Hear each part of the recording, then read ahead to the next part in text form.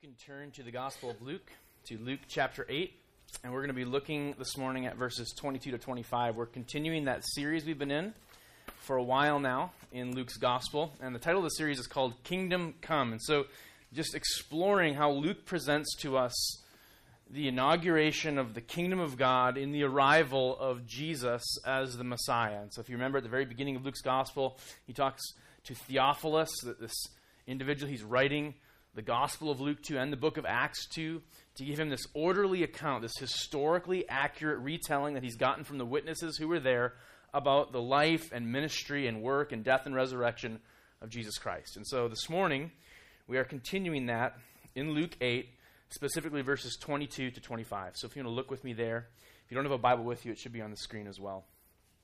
Hear God's holy and authoritative word. One day, he, Jesus, got into a boat with his disciples, and he said to them, "Let us go across to the other side of the lake." And so they set out. And as they sailed, he fell asleep, and a windstorm came down on the lake, and they were filling with water and were in danger. And they went and woke him, saying, "Master, Master, we are perishing." And he awoke, and rebuked the wind and the raging waves, and they ceased, and there was calm. He said to them, "Where is your faith?" And they were afraid, and they marveled, saying to one another, "Who then is this, that he commands even winds and water, and they obey him?" The word of the Lord, may he write its truth upon our hearts. Well, Father, it is your word that we have read, and it's your word that we need to hear. And we do want you to impress truth upon our hearts, Lord. We want to celebrate the good news of your gospel. We want to encounter Jesus, and we know that's your desire as well. And so we ask for the Spirit now to do those things in our midst. And I pray that in the preaching of your word, you would protect us from error. Lord, you would promote your truth, and that you would glorify your name. We pray this in Jesus' name. Amen. Well, this morning we have just 3 points in the message. We're going to look at a sudden storm, we're going to look at a crisis of faith, and then finally we're going to look at a revelation. A sudden storm, a crisis of faith, and a revelation. The story starts out with this storm coming upon the Sea of Galilee. It actually reminds me of one of my wife Hannah's favorite movies. I found this out when we were dating. She loves the movie White Squall. It's this movie by Ridley Scott that came out in the mid-90s. And White Squall is this story of a pretty good-sized sailboat. It's like a 2-mast sailboat, and it's a school boat. And by that it means the captain and his wife have this school set up where they take boys basically out to sea. And so part of the time when they're out at sea, they're doing typical school things. They're reading literature, and they're doing arithmetic and all that sort of stuff. But the rest of the time, these boys are the crew on the ship, and they're learning to sail the ship at sea, out on the high seas. And so there's a part of it that kind of speaks to you as a young boy. You're just like, this is adventure. That's the way I want to go to school, like on a ship on the high seas. So that's the story of White Squall. Except the movie is actually based on a true story, and it gets its name, White Squall, from what happens while these students, these young men, are on the ship. A massive storm comes in. It's telling the story of the ship, the Albatross, which encountered one of those squalls in 1961, and the ship actually sank. And so in the movie, one day as they're sailing, seemingly out of nowhere, this white squall sets upon them. And the thing that makes a white squall unique is it's not like a normal storm where you have like the foreboding storm clouds that come through the air and the lightning is crashing. A white squall comes, there's no clouds, and it just comes suddenly, and that's what makes it so dangerous. The crew can't anticipate it. They can't expect it, and it comes and it hits them, and the ship goes down. And that movie takes place in the ocean. But actually, in the ocean, white squalls are fairly uncommon. But on large lakes, particularly like our Great Lakes, they happen more frequently. There's a history and recordings of squalls like that happening more commonly than they do on the high seas. Part of it being quick, high winds setting in can have more of effect on a body of water that's not quite as large as the Atlantic Ocean, right? Well, that's what a squall does. It's this sudden, brutally violent windstorm that comes without expectation and just devastates a ship. Luke tells just that kind of story in our text this morning. That's what happened. That's the event that happened to Jesus and the disciples. In fact, if we even look geographically at the Sea of Galilee, it makes sense that there's a way that the Sea of Galilee is arranged on the earth, and there's hills on one of the shores that sort of funnel the wind. And so you can actually see, if you examine the land around it, how it can be prone to those kind of sudden storms that could come about. So it's not an unheard of thing. But this is a personal account. For the first time in a while, Jesus is in the company of just his disciples, right? We've been going through, and Luke's been telling us the things that have been happening to Jesus and the disciples. Have there been just large crowds and multitudes just pressing in, right? Houses filled to bursting, to the point where his family can't even get to him. Everyone's coming to hear him teach, to hear him and see him heal and perform miracles. But now we enter into a period where Jesus begins doing some things specifically with the disciples to teach them what does it look like to follow him. So what's happening this morning isn't so much an evangelistic event, like a lot of what happens with those crowds. Huge crowds come and Jesus proclaims the kingdom to them, tells them parables, and calls them to seek him.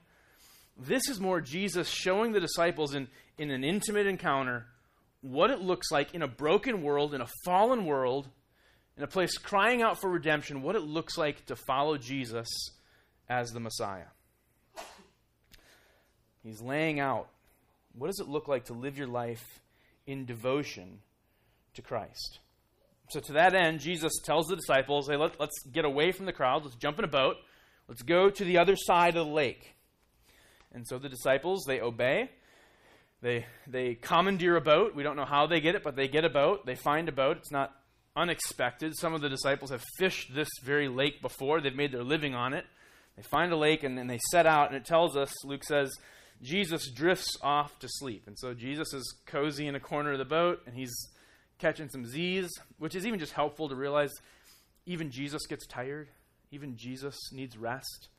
There's something just fundamentally human about recognizing the need for sleep. And Jesus recognizes it here. But Jesus is asleep in the boat, and that's when the storm sets in. So this storm comes, and it's ugly, and it's fast, and they're just getting blasted by waves and water. And so they start freaking out, and they rush over to Jesus, and essentially they scream to him, we're all going to die! That's more or less the rough translation of the Greek. We're all going to die! And they're just losing their heads. You have to remember, though, as they're losing their heads, these guys aren't like city slickers. These guys aren't guys who've never been in a boat. Now, if you've ever been in a boat with somebody who doesn't know how to drive a boat, it can be a hairy experience, especially when you're coming into the dock. Like people who don't know how to navigate boats, who think they can, and they try and approach the dock, and now you're all fearing for your life as they screech to a halt and usually plow into it. That's not the disciples, though. Some of these guys are professional fishermen. They left that profession to come and follow Jesus. So you have skilled navigators in this boat. You have men who've made their living on the water. They're not going to be easily frightened by just a little bit of whitecaps. So when Luke tells us that they are afraid that they're going to die, this is a really serious situation. They're not just panicking. They're not just overreaching. They're not overreacting. They're scared because, in their expert opinion, this ship is going down. It's about to sink. And the Sea of Galilee is large enough that if it sinks, they won't make it to shore. Part of what's happening here, though, I think, is they're also shocked. They're shocked by the suddenness of the storm. Luke makes it seem like it just comes out of nowhere. But they're also shocked that this is happening while they're with Jesus. This is the last thing they expect when they set sail with Jesus on the Sea of Galilee. If you're ever expecting just a pleasant, peaceful boat ride, it's when you get in the boat with Jesus, right? Surely we're going to have just perfect sailing weather. It's going to be, we'd always talk when we go wakeboarding as kids, it's glass. You expect glass on the water. That's what they would expect. And it makes sense given what they've experienced. They've been walking around the country with crowds pressing in for an audience. Jesus is healing people. He's casting out demons. He's raising people from the dead. He's wowing everyone with his wisdom. The religious elite are coming to kind of try and knock him off his game. And time again, he's showing them up. He's dueling with them, and then he's cleaning house. It's a really cool thing to be in Jesus' posse. These are like the definition of like the Galilean cool kids crowd. Like that's what it is to walk around with Jesus. Good stuff happens when you're around Jesus. Amazing stuff happens when you're around Jesus. And so in their mind, it's like, man, you hang out with Jesus and it's great. You're along for a sweet ride. Jesus is aware of these perceptions as well. He knows how they think. In fact, throughout his ministry, Jesus very explicitly works to combat this idea of the people surrounding him, doesn't he?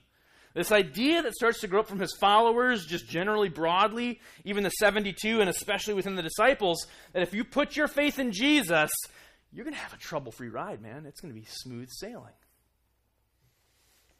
In actuality, what happens on that voyage is a bit of an analogy for life. Storms are inevitable, even with Jesus in your boat.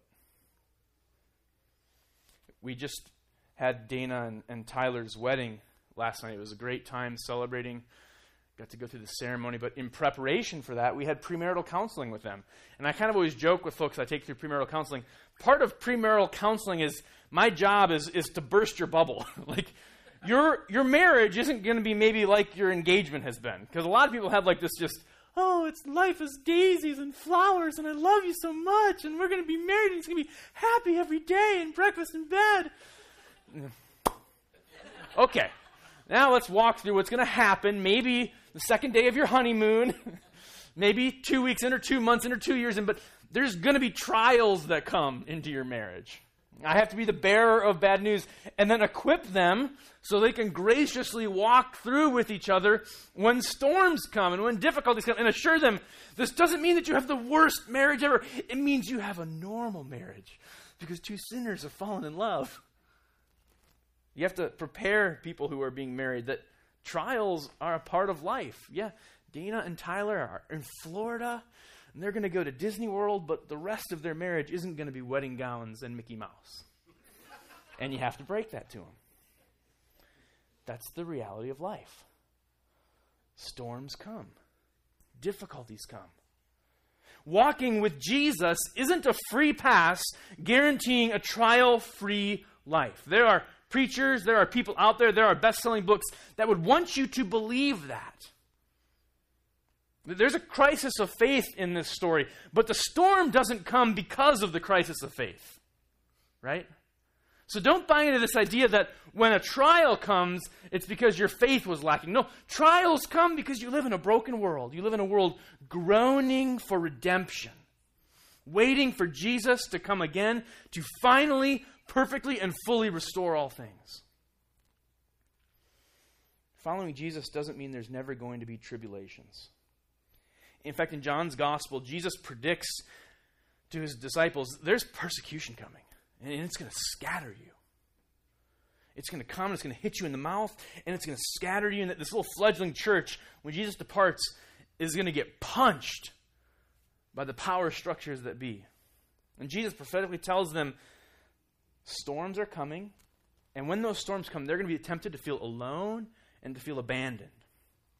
But then he assures them, and he assures us, with the words of John 16:33.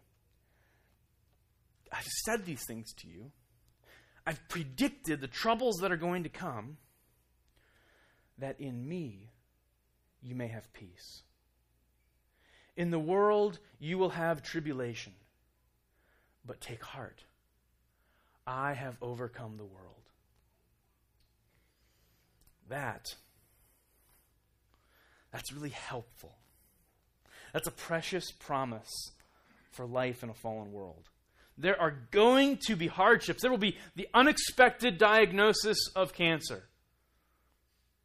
The unexpected diagnosis that cancer's come back when you thought it was gone. The job loss, a betrayal of someone close to you. Maybe even overt persecution for your faith. James says various trials. He does it intentionally. You can't just pigeonhole this is the only trials. There'll be various trials of all sorts. This broken world inhabited by broken, sinful people will throw them your way. In trusting Jesus, it doesn't mean that you will never be victim to storms. But it does mean that in Jesus, in the midst of the storms, you can find peace. peace that's deeper and more secure even than life's greatest difficulties. For the disciples, though, Jesus is teaching them that lesson through experience. We get it through God's word.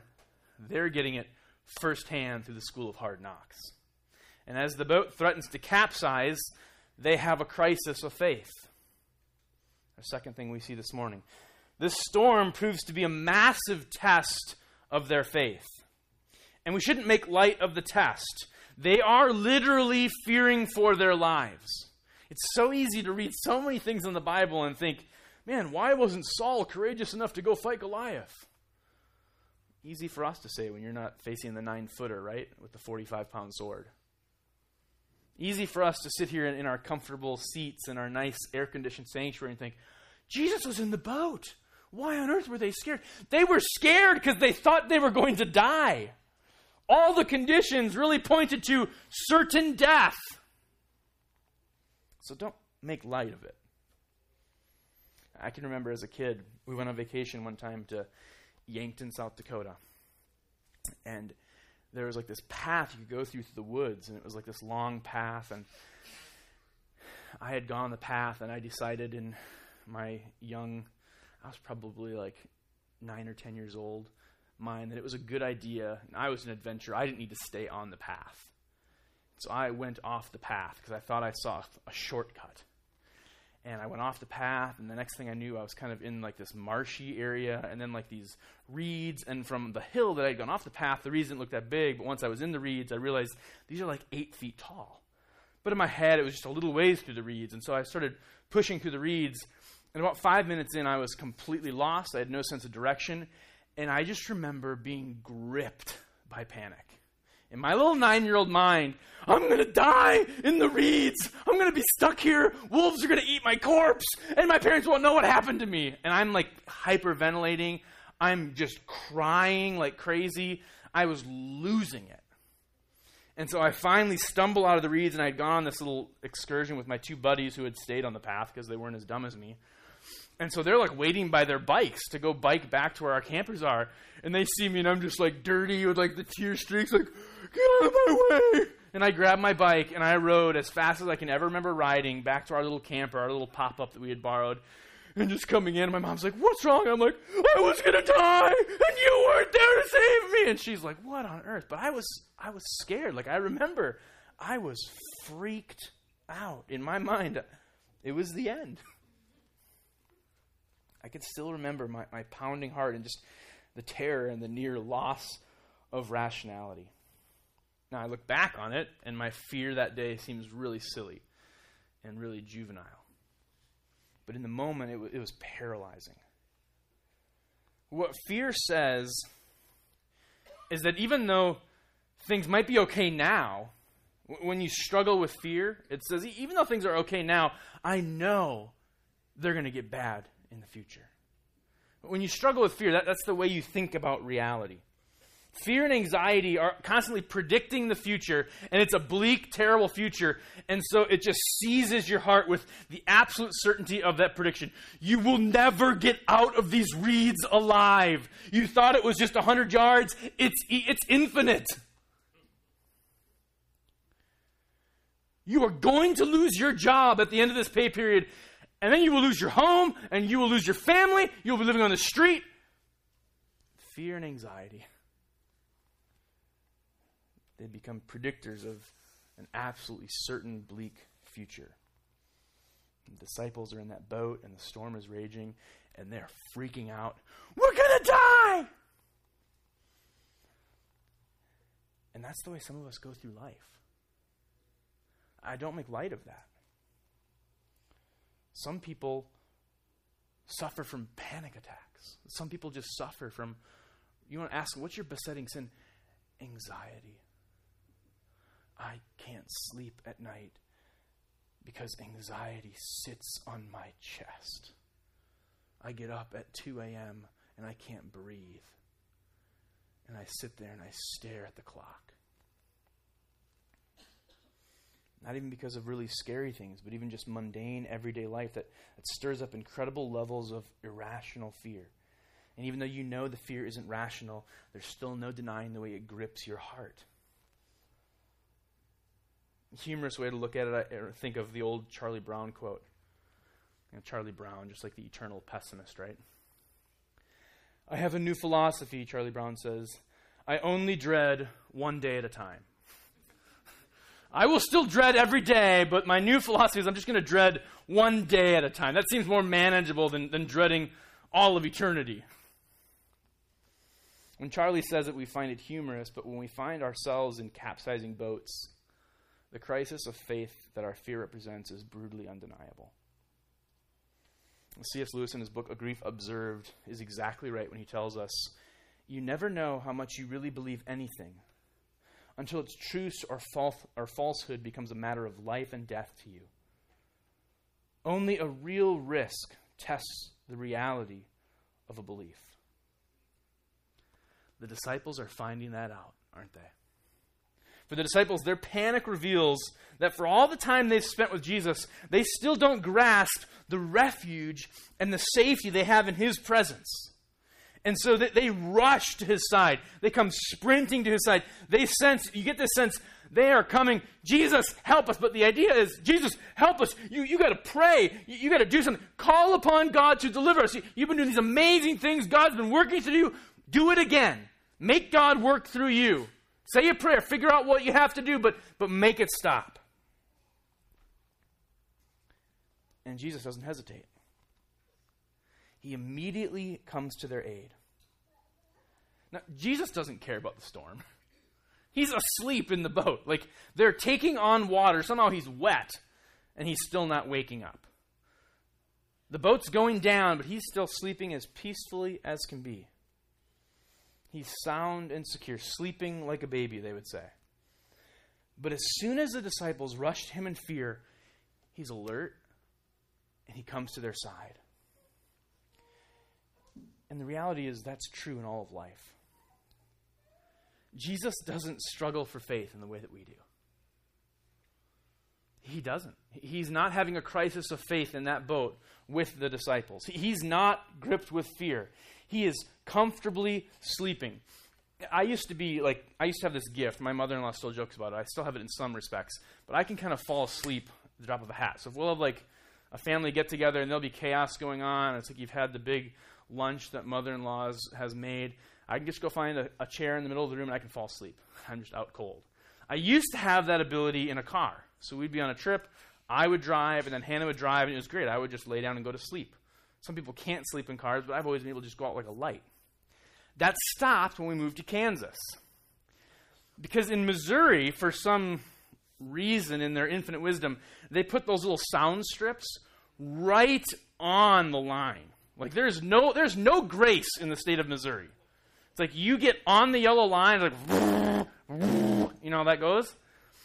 And I found this, it's genetic, because Brooke has the same problem. In the Deneen family, there is an inability to actually stay fully within your lane. There's something about like your outside tire being on the strip that feels more comfortable than being in the lane. And in every other state, that doesn't matter, because the other states are gracious, but not Missouri. And so I was in my typical mode of Hannah drives, I sleep, so a lot of times we'll come home from Minnesota, and I'll drive kind of through Des Moines, and we'll switch, kids go to the bathroom, she'll start driving, and I'll be sleeping, we'll get through Iowa, and all of a sudden, and it's just terrible. Like you're asleep, and what, are you okay? You know, especially when it's late, and it's 1 a.m. in the morning, and you're thinking, we're going in the ditch. And Hannah's not panicked, she's just, it's not even like the little, and you're back on, it's like, you know, you're thinking you're going to die. And you got your kids in the car, you're thinking everyone's going to die. I used to be able to sleep soundly. I can't anymore.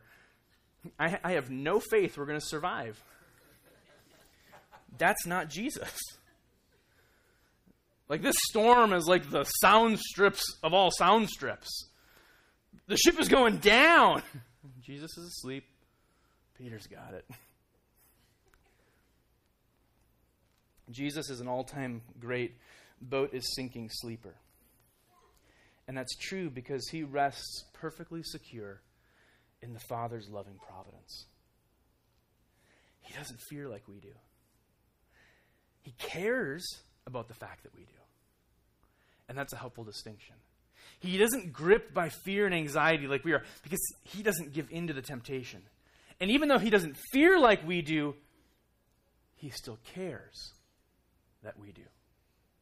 He immediately responds. There's this compassionate, empathetic response. And just like in the boat, in the rest of life, when you cry out to Jesus in distress, he draws near. He draws near as the literal embodiment of God as your refuge and strength, a very present help in trouble. Luther makes a great observation in this regard. He comments on Psalm 118, verse 5. I'll read the psalm first. The psalm says this: "Out of my distress I called upon Yahweh the Lord, and Yahweh the Lord answered me and set me free." Out of my distress I called upon the Lord, and he answered me. Now listen to Luther's insight. Note the great art and wisdom of faith. It does not run to and fro in the face of trouble. It does not cry on everybody's shoulder, nor does it curse and scold its enemies. It does not murmur against God by asking, "Why does God do this to me?" Faith does not despair of the God who sends trouble. Faith does not consider him angry or an enemy, as the flesh, the world, and the devil strongly suggest. Faith rises above all this and sees God's fatherly heart behind his unfriendly exterior. It is his desire and will that you lay your troubles before him. He does not want you to multiply your troubles by burdening and torturing yourself. He wants you to be too weak to bear and overcome such troubles, because he wants you to grow strong in him. And by his strength, he is glorified in you. That's really helpful pastoral perspective from Brother Martin. Jesus commands them to cross the lake, and he knows when he goes to sleep the trouble that's coming. When he's asking that, he's asking them to trust his plan, to trust his wisdom. And initially it looks like, hey, sure, grab a boat, let's go. But notice the grace of God, even in the midst of their crisis of faith. Even as their faith is falling apart. They're doing exactly what Luther says faith doesn't do, right? They are running to and fro in the face of trouble. They are panicking and freaking out. They are despairing that trouble has come. Even in the face of their unbelief, Jesus is a picture of mercy. And Jesus is always a picture of mercy when we call on him for help. God fundamentally created us as human beings, as finite people who need to eat and need to rest and need to sleep and need to have wounds bound up and given time to heal. He created us, everything about us, with a fundamental instinct and need to trust him, to rest in him, to turn to him in times of trouble. You look around Scripture, and Scripture is just replete with references to fear and anxiety in God's response, isn't it? There's all sorts of references in Scripture to those topics. Those topics are so common for the very simple reason Scripture assumes, God assumes, there will be times when we are beset by anxiety and fear. He knows we will be because it's a fallen world, and he created us as needy, dependent creatures. And the crucial thing in those times is where you go with that fear. To whom do you turn when you're gripped by debilitating anxiety? Jesus wants you to turn to your merciful Father, to trust in him. One of the great ministries Jesus does as our high priest is his ministry of intercession.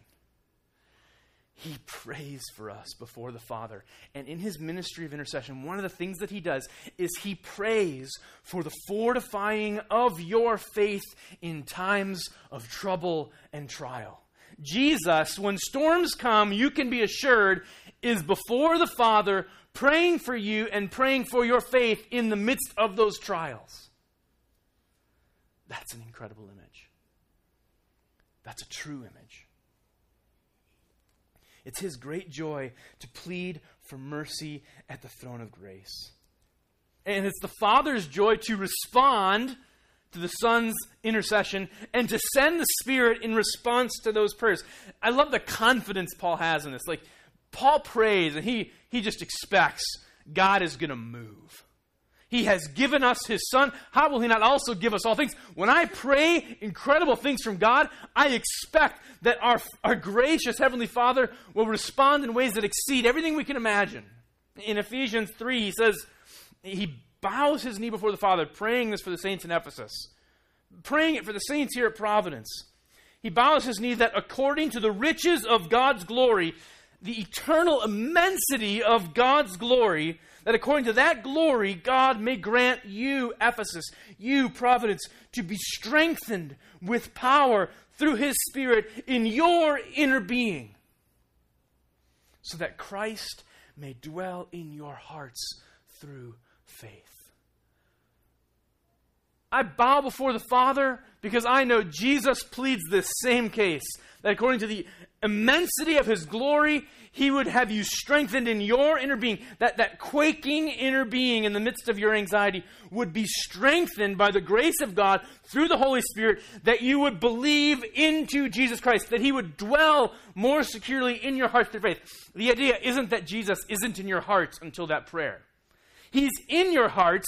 You're now sensing how much he is dwelling in your heart because your faith is more alive and you see it more clearly.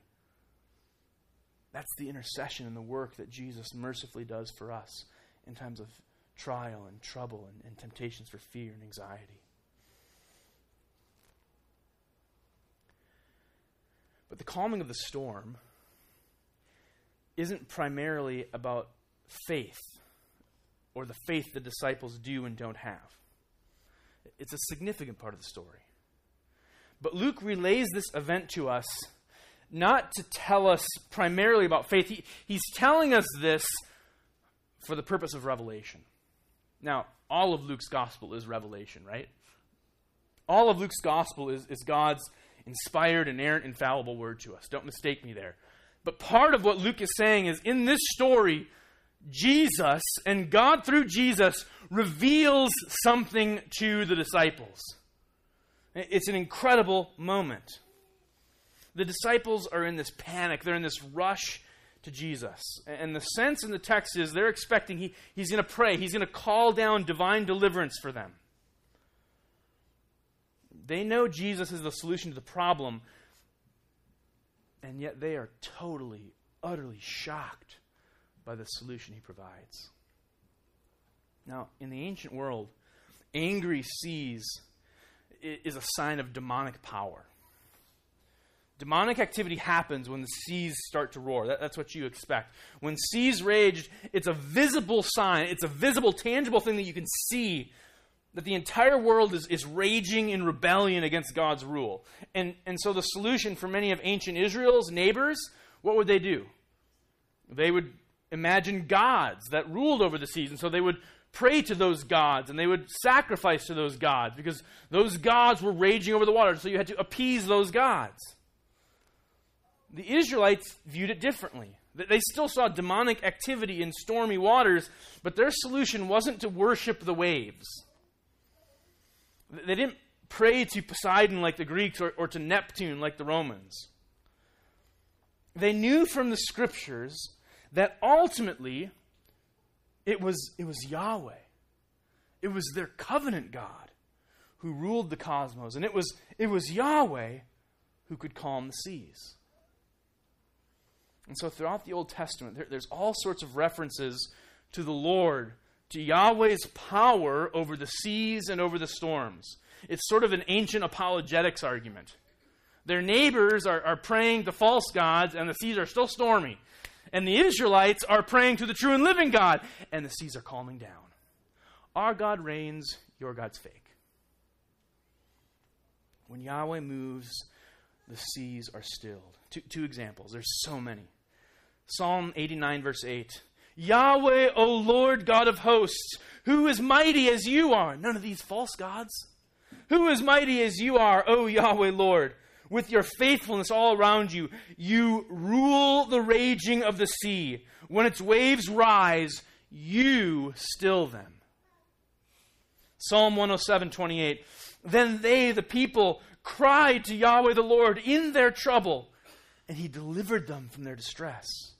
He, Yahweh the Lord, made the storm be still, and the waves of the sea were hushed. And so the disciples rush to Jesus. And they're imploring him. They're begging him for help. Use your amazing leverage with God, Jesus. Do something to save us. Do something to bring Yahweh's great power to bear on these crazy seas. We know you can do it. We know you've got the direct line, Jesus. Your healings, your miracles, casting out demons. We know. So please do it now. Except Jesus doesn't pray to Yahweh.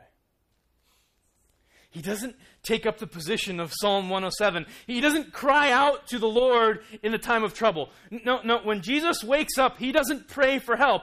Jesus himself stands up, speaks, and Jesus himself rebukes the wind and rebukes the raging waves. And they cease. And there's still. And there's calm. And the disciples' fear transitions.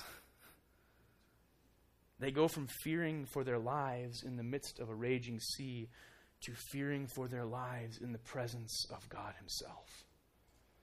Verse 25 says, "And they were afraid, and they marveled, saying to one another, 'Who then is this, that he commands even winds and water, and they obey him?'" They're not asking, "Who then is this?" because they don't know. They're quaking and marveling because they do know. They're saying the question and fearful because they know the answer. Who then is this? It's Yahweh. Yahweh is in the boat with them. It's Yahweh's voice that just calmed the storm. It's Yahweh's voice that just rebuked the waves. It's Yahweh's face that has become incarnate in the person of Jesus, who was just asleep and now just woke up and now just controlled nature in front of their very eyes. Jesus is Yahweh. Jesus, as Paul loves to say, is Lord.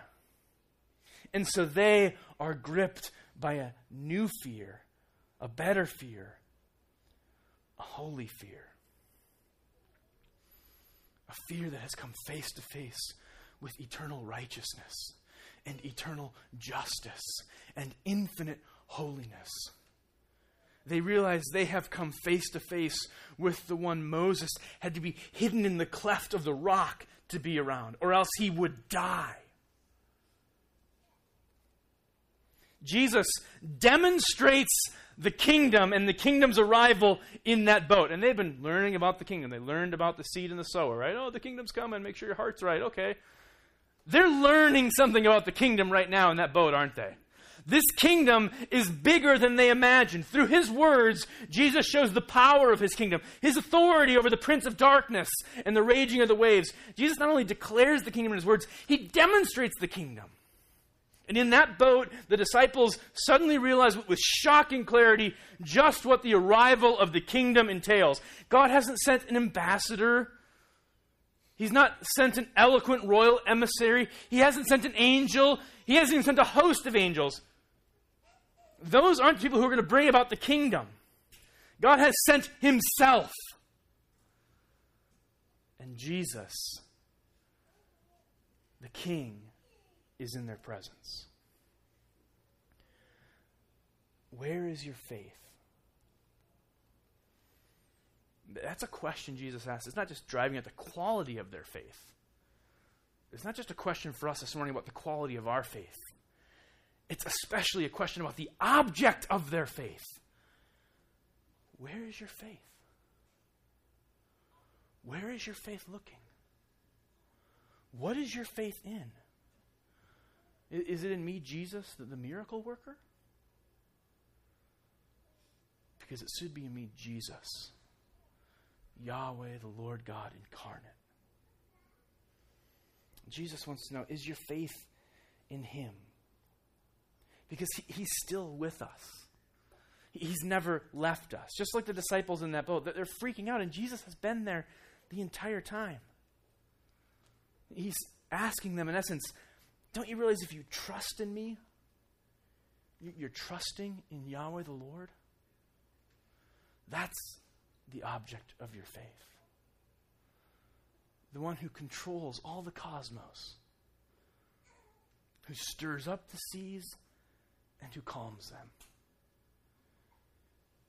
He can handle your bank account. He can handle the disobedient child. He can handle every trial and storm in your life, no matter how great, no matter how small. When we worry and fear, we're really asking, who do we trust? When our faith fails or falters, it's evidence that we've got divided hearts, that we've got divided trust. We might trust Jesus for some things. He's a really cool miracle worker after all. But our anxiety reveals we don't trust Jesus with all things. And when your life is rocked by troubles, by the tempests of life, Luke 8 shows us the Lord, Jesus Christ, is the only secure and safe shelter from the storm. Psalm 107:28. And then they cried to the Lord, to Yahweh the Lord, to Jesus Christ the Lord in their trouble. And he delivered them from their distress. He made the storm be still, and the waves of the sea were hushed. Lord, we ask that you would fortify our faith this morning. Lord, we bow our heads and our hearts before you. We come in the name of Jesus. We come because of Jesus, because he is your Son, in whom you are well pleased. And in his name, we ask that you would do exactly as you promised to do in your word, that you would fortify our souls, that your Spirit would strengthen us in our inner being, so that Christ would dwell more securely in our hearts through faith. Lord, I pray for those who just struggle consistently with anxiety and fear. Lord, would you cast out unbelief? Would you grant them greater knowledge through the revelation of your word and your Son, that they might trust you, that they might believe in you. Lord, that they would rest secure. Lord, we want to be able to sleep in the boat in the midst of trials, because you reign and because Jesus, our high priest, is seated at your right hand. Lord God, empower that kind of belief in the midst of your people this morning. We pray in the name of Jesus.